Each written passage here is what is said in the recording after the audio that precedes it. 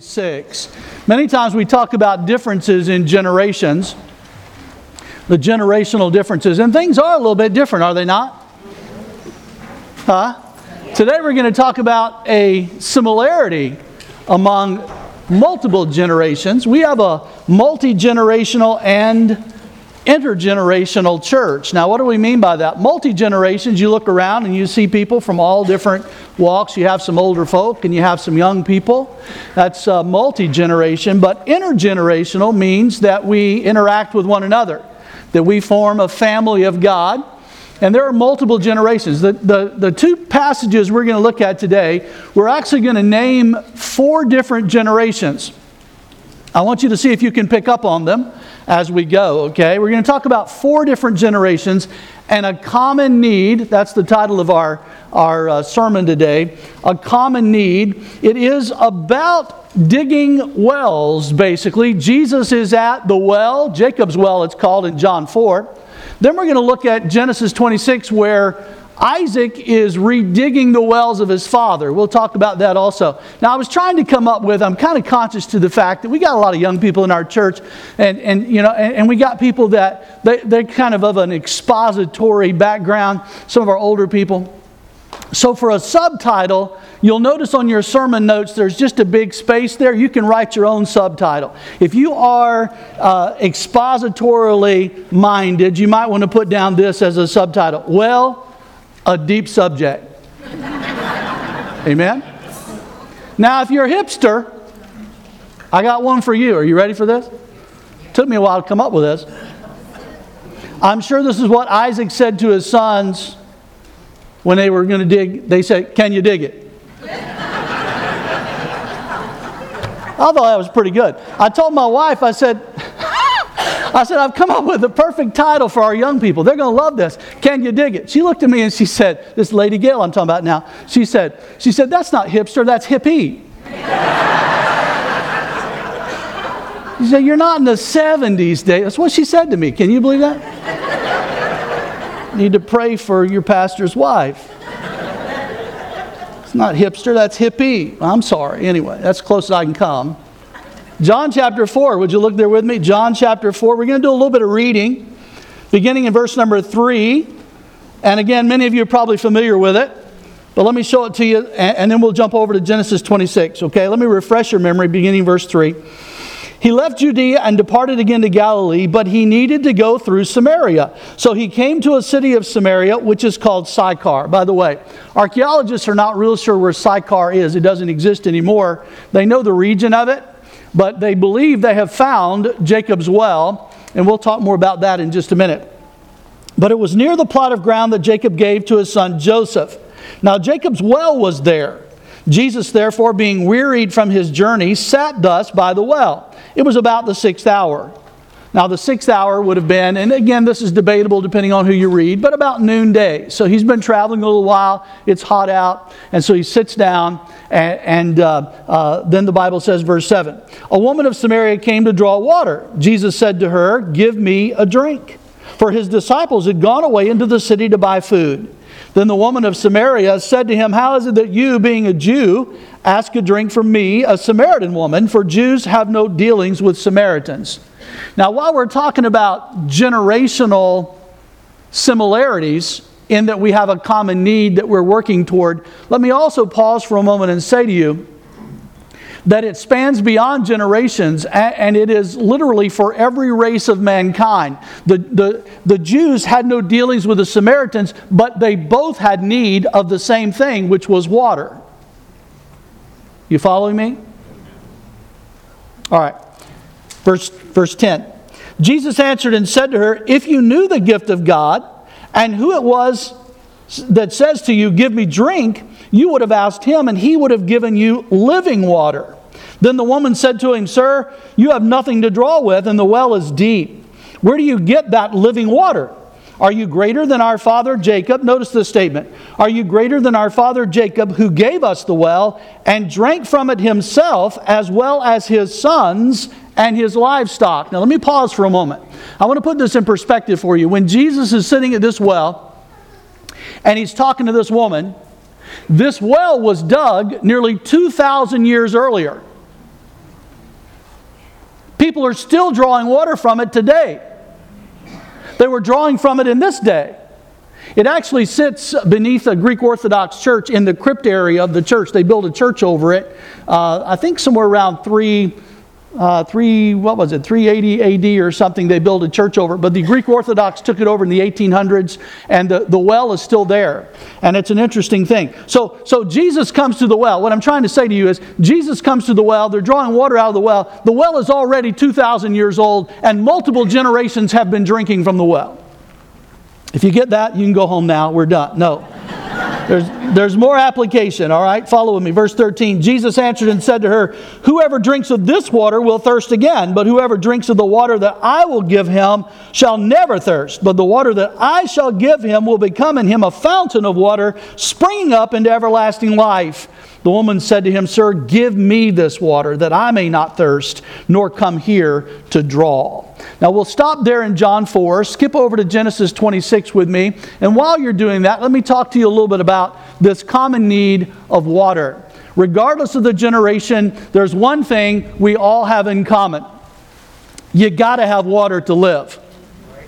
You got to have water to live. I don't care who you are. Now, a few years ago, some of us probably thought you would be very silly to suggest that anybody would ever sell you a bottle of water for $5. Am I right? Now, our younger generation, they don't know any different. You go to a sporting event, you buy you a bottle of water, $5. You buy a bottle of water. Many of us grew up on the tap water outside the house and the water hose, didn't we? You know what I'm saying? Yeah.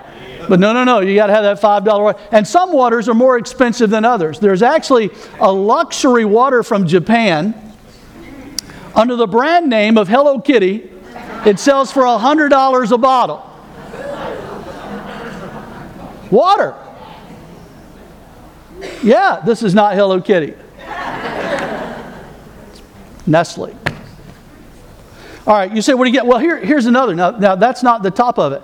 If I were to say to you that I could provide you with a bottle of Acqua di Cristallo, that's expensive just to say.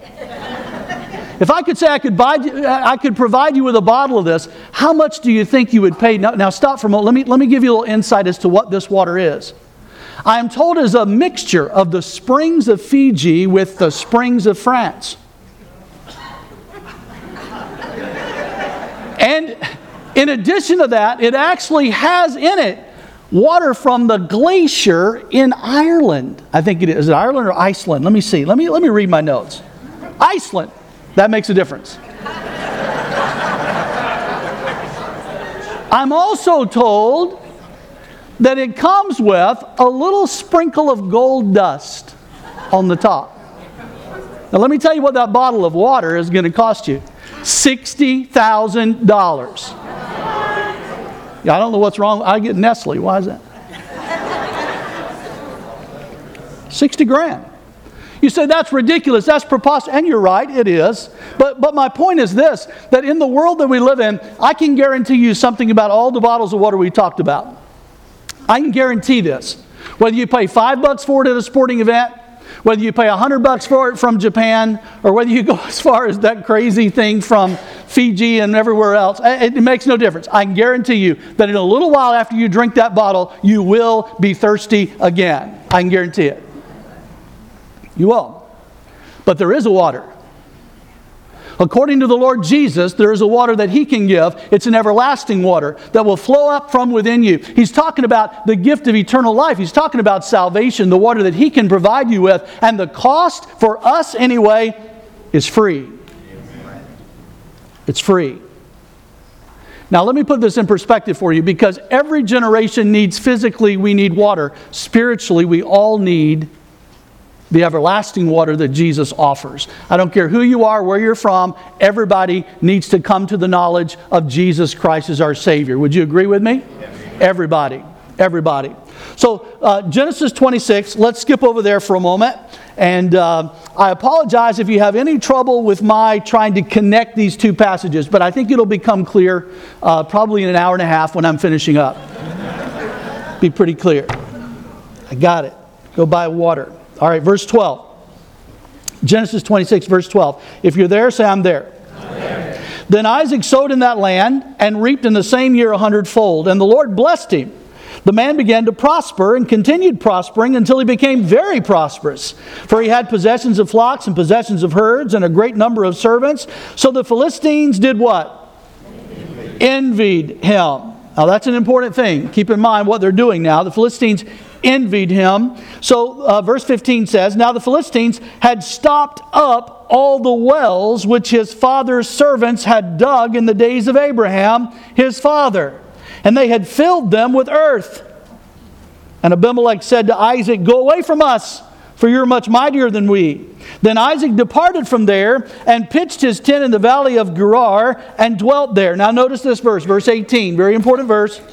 And Isaac dug again the wells of water which they had dug in the days of Abraham his father.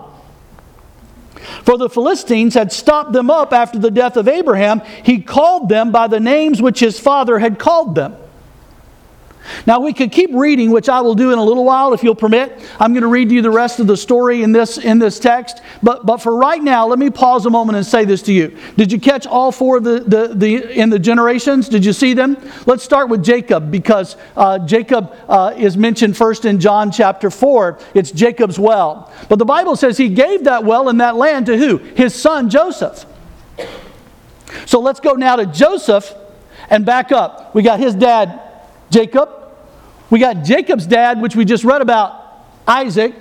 And we've got Isaac's dad, who we also just read about, Abraham. So we've got Abraham, Isaac, Jacob, and Joseph. 4 generations. Now here's what we understand.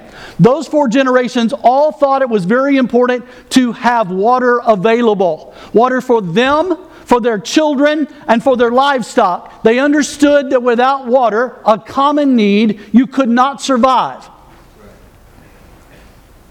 I find it interesting what we find here in Genesis chapter 26 about Isaac.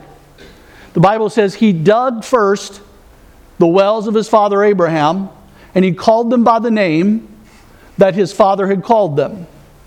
Now let me back up for a moment and speak to you in the way of introduction. We're building a pretty good sized porch here, but let me talk to you about this thing of generations.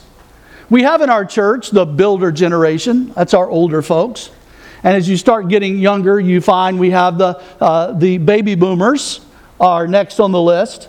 Generation X, I'm going to ask you to hoop and holler when your generation is called. But we got the builders and the boomers and the Generation X. Then we got the Generation Y. That's the millennial generation. Then we have Generation Z. Now that's our young people that are with us today, on up to around 21 years of age, something like that. Now what's interesting is that the CD is older than they are. Things have changed. They've never had a life without cable. Standing by the TV and holding your arm up with a tin foil, they don't know what that is.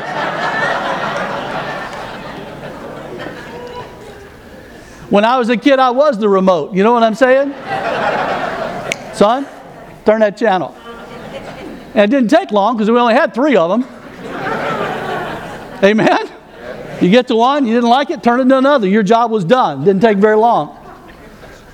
The idea when some of us were kids of some 400, 500 channels, that was like, what? What are you talking about? And it's ridiculous to think that that's the case. So, but now, you might be surprised to know that there's already a name being suggested for the next generation. The generation that is post-Generation Z. Those are the kids that are right now in our nursery, in the diapers and in the onesies, and some that haven't even been born yet, all the way up to about 2025, the next generation. It's already been proposed by some sociologists that they call them, listen to this, possibly it will happen, I don't know. The names of the generations are funny, the way they develop. It really depends on how prolific the sociologists' writings are at the time. But they already have a name suggested, and that is Generation Alpha. Generation Alpha. Now, why study generations at all? Well, let me tell you, one of the reasons why generations are studied, it's a marketing tool. Sociologists get together, they do all kinds of studies to find out what your tendencies are, what your likes are, what your preferences are, because then they market to you so they can sell you something. You say, what are you getting at? We are radically different, and it is increasing. Some of us haven't yet fully grasped the fact that the next generation actually is the next generation, and it's some 4 generations behind now. We haven't quite wrapped our minds around that. We knew that we've got children over here in the nursery, but we didn't know that they are the forerunners of the next generation. How will they think? What will they like? What will they do? What is the world going to be like? It's an amazing world that we have. One young lady, she got a little frustrated that she's a single girl, and all the older people of the church would always come up to her and poke her at weddings, and right in the ribs, just poke her in the ribs and say, "Hey, you'll probably be next." She got a little aggravated, so she started doing it at funerals. To them. "Hey, you'll probably be next."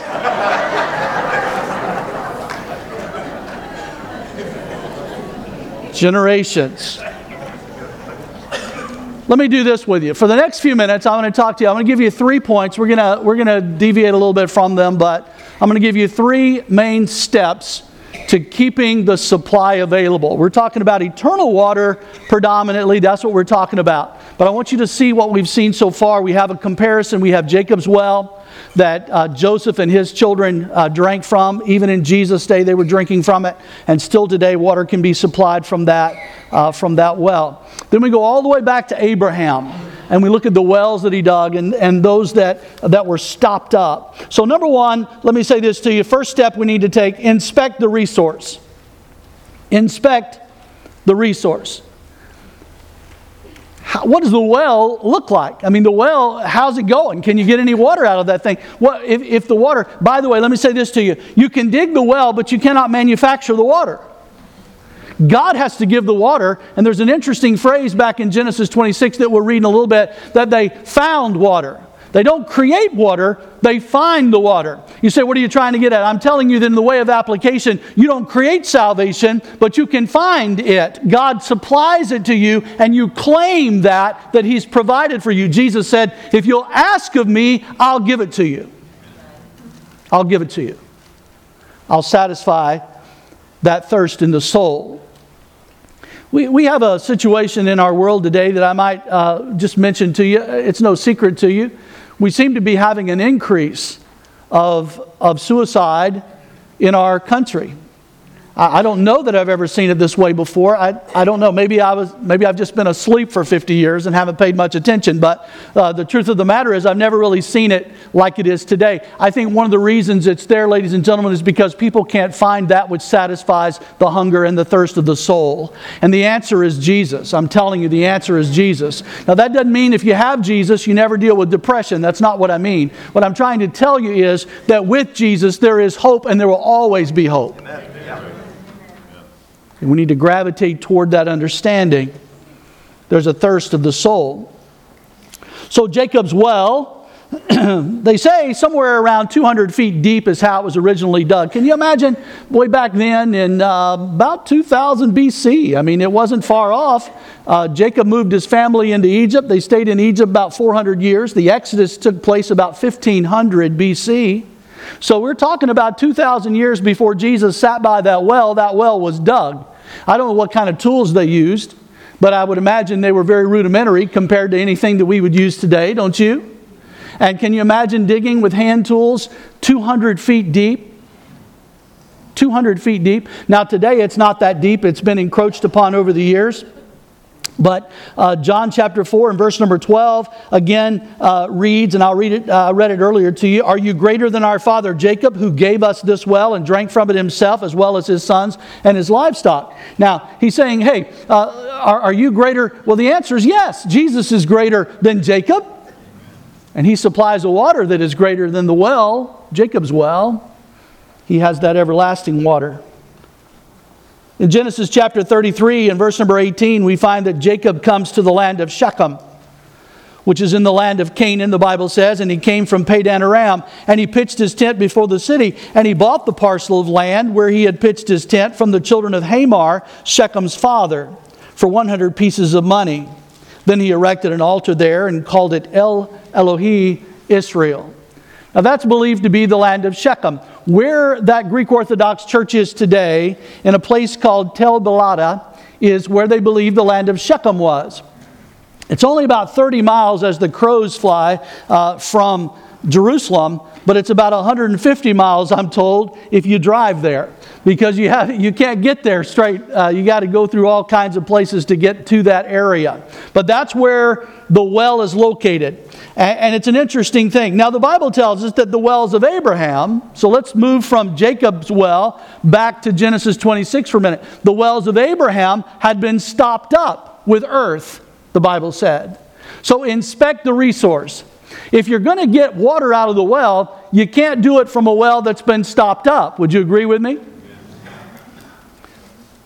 The Bible talks about various needs that, the Bible talks about things that can stop up our well, which I want to list a few of those to you in a little bit. But before I do that, let me give you some statistics that I came across. 60 to 70%, depending on who you read, 60% of the human adult body is water. It's more than that if you live in Florida. All the humidity. According to H.H. Mitchell of the Journal of Biological Chemistry, the brain and heart composed 73% water, and the lungs are about 83% water. The skin, I'm told, is about 64% water. Muscles and kidneys, some 79%. And even our bones are made up of 31% water. Becomes pretty obvious why we need water. Would you agree?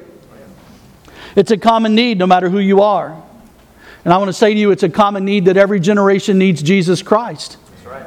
Every generation needs to know Jesus is the Savior.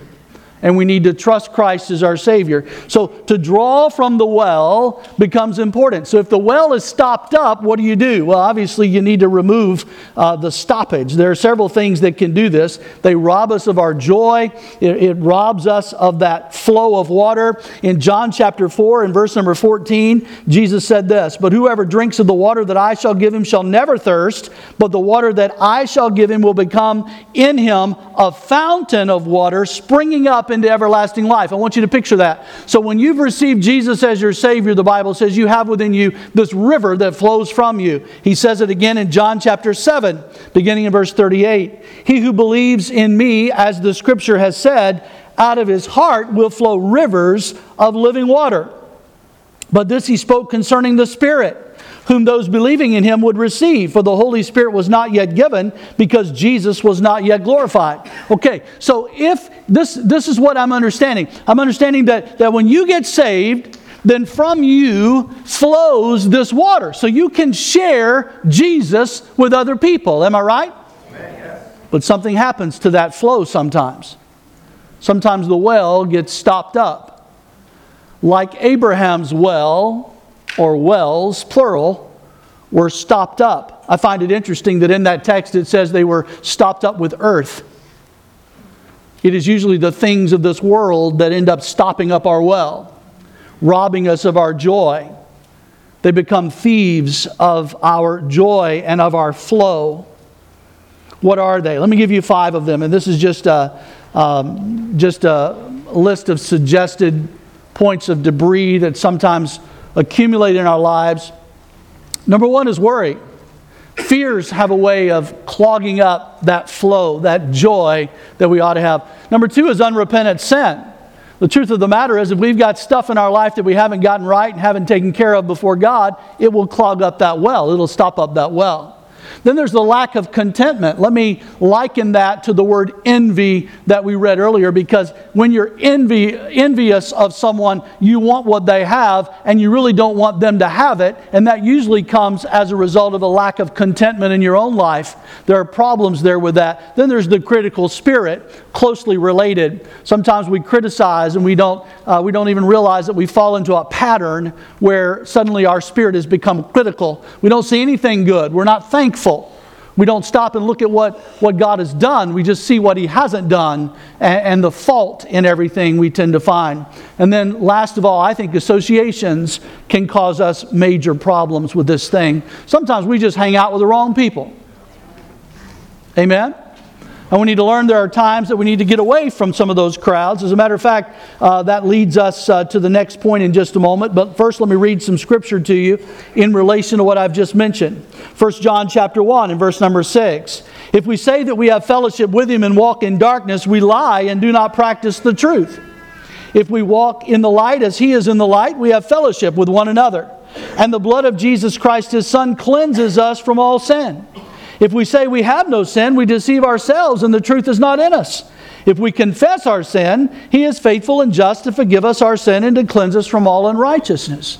So the Bible says, listen, don't live your life as though you think you've got access to this well, when in fact you've been clogged up, you've been stopped up, there's nothing to give. If you went to the wells of Abraham after the Philistines had been there, you could not have retrieved any water nor given any to anybody else with you. You couldn't do it. Not unless you redig the well. 2 Timothy chapter 4, verse 10. For Demas has forsaken me, having loved this present world, and has departed for Thessalonica, Crescens for Galatia, Titus for Dalmatia. He said, Demas has done something. Paul said, he has left me because he loves this present world. You know, sometimes, again, we fill up that well with this present world. It's stuff in our life, from the earth itself even. Matthew 6 and verse 24. I'm going to read this to you from the New American Standard Bible because it makes a translation that I like on the word mammon, which some people have trouble with. But verse 24, Matthew 6. No one can serve two masters, for either he will hate the one and love the other, or he will be devoted to the one and despise the other. You cannot serve God and wealth, it says. You cannot serve God and wealth. I think the NIV and some others interpret that as money. You cannot serve God and money. Well, sometimes it is the love of money that fills up our well. And we don't even realize what's going on, but our flow is gone. We don't have the access that we once had, perhaps, and you have nothing to share with anybody else because it's stopped up. Number 2, as far as steps go, you want to write this down in your notes if you would, please. And that is, initiate the restoration. Initiate the restoration.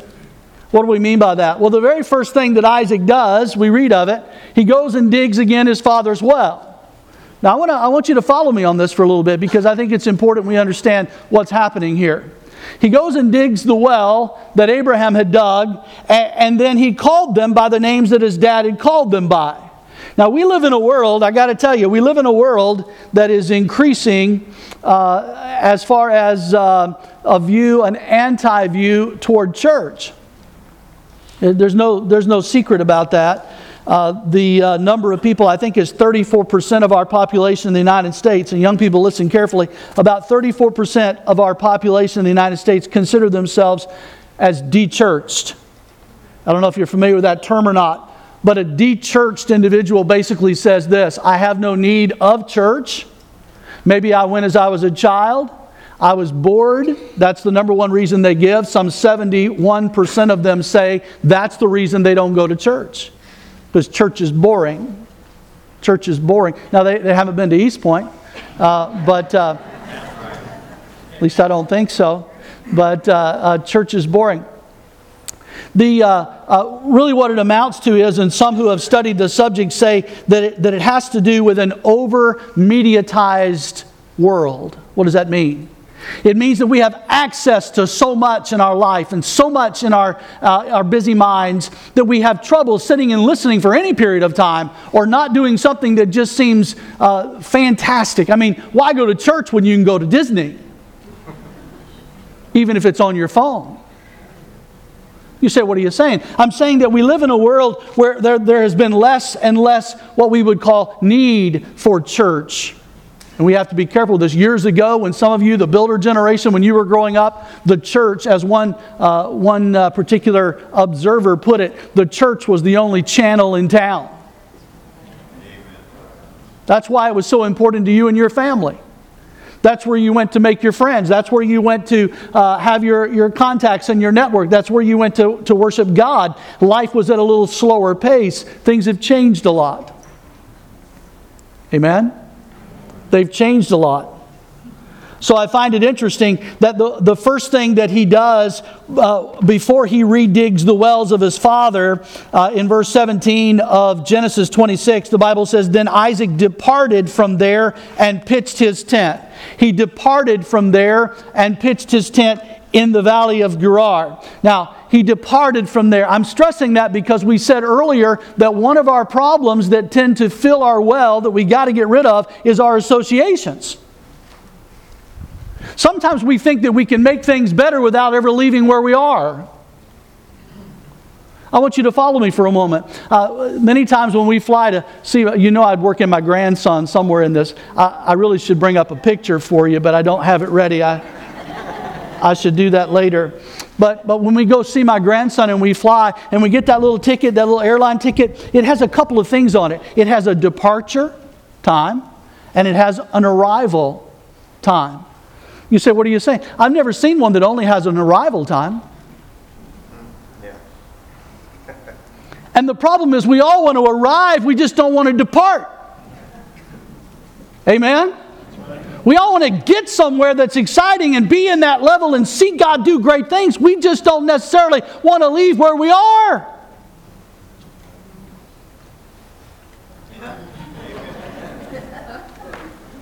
Luke chapter 5, one of my favorite stories in the Bible. I say that a lot, don't I? One of my favorite stories in the Bible. Luke 5, verse 1. "So it was, as the multitude pressed about him to hear the word of God, that he stood by the lake of Gennesaret and saw two boats standing by the lake. But the fishermen had gone out from them and were washing their nets." I love this story because washing your nets is what you do when you're a fisherman and you're not fishing. Right? But you're staying busy. Can I say to you that I really believe that's the picture of most churches today? We stay busy, we're just not fishing. We're busy. We're just not doing the stuff it takes to bring in the fish. But we're busy. So then verse 3 says, "Then he got into one of the boats, which was Simon's, and asked him to put out a little from the land." I love that. You see, Jesus will always do that to you. He'll always tell you, at least I found that to be the case in my life, "Hey, I want you just to move a little." Will you just move a little? I want you to just set out a little from the land. Just a little. Now what's he getting to? Well, I think it comes next. The Bible says he sat down and he taught the multitudes from the boat. Verse 4. "When he had stopped speaking, he said to Simon, 'Launch out into the deep and let down your nets for a catch.'" Here's the problem. If we don't move a little, we will not launch out. If we won't let God move us a little, you can forget about the launching out deal. You follow what I'm saying? You'll never experience the catch of the souls being saved for generations to come if you don't launch out a little. Move a little and then launch out into the deep. That is an important thing that we need to be mindful of. He dug the wells of his father first. Let me pause a moment and say this. I think what's happened in churchianity, can I call it that? Here's what I think has happened. I think somehow we've gotten into our minds that the thing to do is to ignore the fact that Abraham dug the wells to begin with. Because if it's your grandfather's well, it's not for you. That's the mentality that somehow we've developed in our society. Well, let me explain something. For thousands of years, they went to the well at Jacob's well. And the water was still pure and sweet and wonderful. It wasn't a matter. They didn't get all caught up into who dug the well or how long the well had been there. What they were after was what the well supplied. Now follow me for a moment, because let me tell you something about church. Now listen carefully. Church is not your father's church. Church is not your grandfather's church. Church was instituted by Jesus Christ. And when Jesus instituted the church, it was a well, if you will. It was a place you could go and get the living water. It was a place you could go and sit down with Jesus and learn about Him. It's a place that you ought to be careful doesn't end up somehow clogged up and stuck over to the side and rendered useless. It's an important thing to hold on to. Now let me say this. There's something else that he does in this text that we need to pay attention to. You say, well, it sounds to me like, preacher, what you're saying is the younger generation needs to get on board with the church. Well, I think that's probably true to a degree, but the older generation needs to get on board with new wells. Let me show it to you. I know some of you are wondering, you got a verse on that? I got it. Genesis 26. Genesis 26, and look down in verse 19. Also Isaac's servants dug in the valley and found a well of running water there. Did you catch that? They found the water. That's what it's all about, is finding the water. Now Isaac is digging the well. And by the way, Jacob and Esau have already been born. You can go back in the chapter before this and you can see that. Jacob and Esau have already been born. And so here's what we're understanding. Now I want you to follow me, okay? Listen carefully to what I'm getting at. When Abraham was digging a well, Isaac was right there helping. You say, how do you know that? Let's go back for a moment and look at verse 18 again, Genesis 26. And Isaac dug again the wells of water which, notice this word, which they had dug in the days of Abraham his father. For Jacob to dig the well later, where did he learn it from? When Isaac was busy digging wells. Abraham said to Isaac, Isaac, come here. Listen, I need you to hold this for me. We're going to dig us a well. And down here, there's some wonderful water. We're going to access this water. It's going to be good for us. It's going to be good for everybody who comes by here. We're going to do this.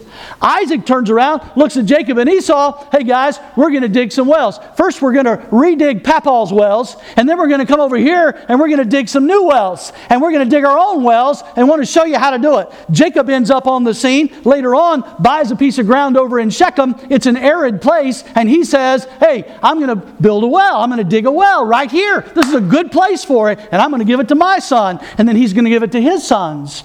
And one day, unbeknown to Jacob, the Messiah would pass by and meet with a woman who had come for some of that common need of water and leave having met Jesus. Number 3 in our steps, invest in the revival. Invest in the revival. So after he had dug again the wells of his father, verse 19 says, also Isaac's servants dug in the valley and found a well of running water there. But the herdsmen of Gerar quarreled with Isaac's herdmen, saying, the water is ours. So he called the name of the well Esek, because they quarreled with him. Then they dug another well, and they quarreled over that one also. So he called its name Sitnah. And he moved from there and dug another well. And they did not quarrel over it, so he called its name Rehoboth, because he said, for now the Lord has made room for us, and we shall be fruitful in the land. I love this guy. I picture him a little bit like I like to say the Apostle Paul was in his life. The Apostle Paul, I think, lived his life like this. He was in a room with all kinds of doors around him, and he was looking for which way to go. So he sees a door, maybe it's marked Bithynia, the Bible tells us in the book of Acts. So he goes over and he tries the door, only it's locked. Why? Because he said the Spirit of God would not allow him to go in there and preach the gospel. So he sees another door and it's marked Asia. So he walks over to that door and he tries the door. Notice he doesn't knock the doors down, but he's sensitive to what God is doing. And God says, no, not there either. Then the Bible says God sent him a vision, and it was a man of Macedonia, so he knew exactly what he needed to do. So he goes over to the door marked Macedonia, if you will. He slings it open, and he finds it unlocked and open, and he goes and does the things that God has for him to do. Isaac digs a well. There's controversy over the well, so he turns around and goes a little further and digs another well. There's controversy over the well, so he goes a little further and he digs another well. I love this guy, man. He just goes until he finds where God has blessed him and used what it is that he is doing. Amen. Now I want you to listen to what I'm about to say. Years ago, there was something that you could acquire known as an 8-track player. How many of you remember those days?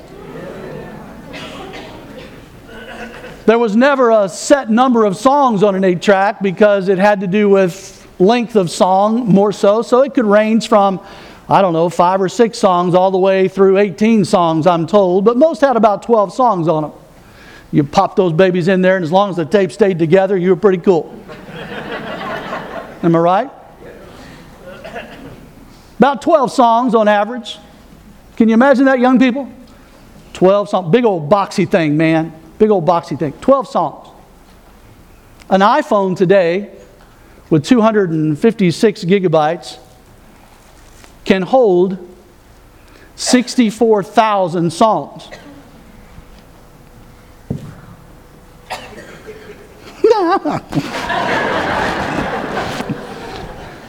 I didn't do the math about how many 8-track tapes you'd have to have 64,000 songs, but I don't think they made that many. I really don't. I don't think so. You say, what are you getting at? I want you to listen to what I'm about to say. And young people, get your Twitter out and get ready to tweet something. Here we go. You cannot reach an iPhone world with an 8-track strategy.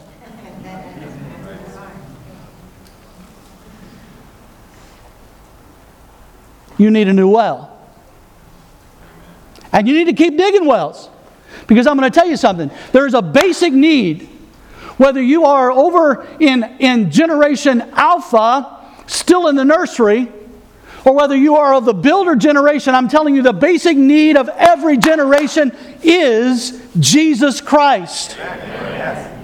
And we have to find a way to reach them. So I want to say to our young people, get busy digging some wells. Because you can reach them in a way nobody else can. I want to say to our builders, there's nothing wrong with Abraham's well. There's good water there. But there's also nothing wrong with digging some new wells. There'll be generations that come behind us that we need to make sure we give them what it is that they need. And what they need is Jesus. That's what they need. That's what they need. It's very easy to get locked into, this is the way I do it, this is the way everybody ought to do it, nothing wrong with the way I do it. I don't know that Isaac used the same tools that Abraham used. Maybe he did. Maybe by that time they'd invented some new tools and he was able to employ them. I don't know. I can tell you this, that over the years the methods may change. Hear me well. Hear me, please. Hear me. The methods of digging the well may change, but what you're after is exactly the same. Amen. Physically, it's the water. Spiritually, it's the water of life. It's Jesus Christ. Make no mistake about it. It's Jesus Christ. Amen. If I can encourage you to do anything in closing, it would be this. Go grab a shovel and get busy digging a well. Dig. People need water and people need Jesus. I'm telling you. No matter who you are and where you're from and what your generation is like. So let's work together to reach the world. Whether they're the little ones or the senior saints. Multi-generational, intergenerational, just reaching people with the common need. Let's pray.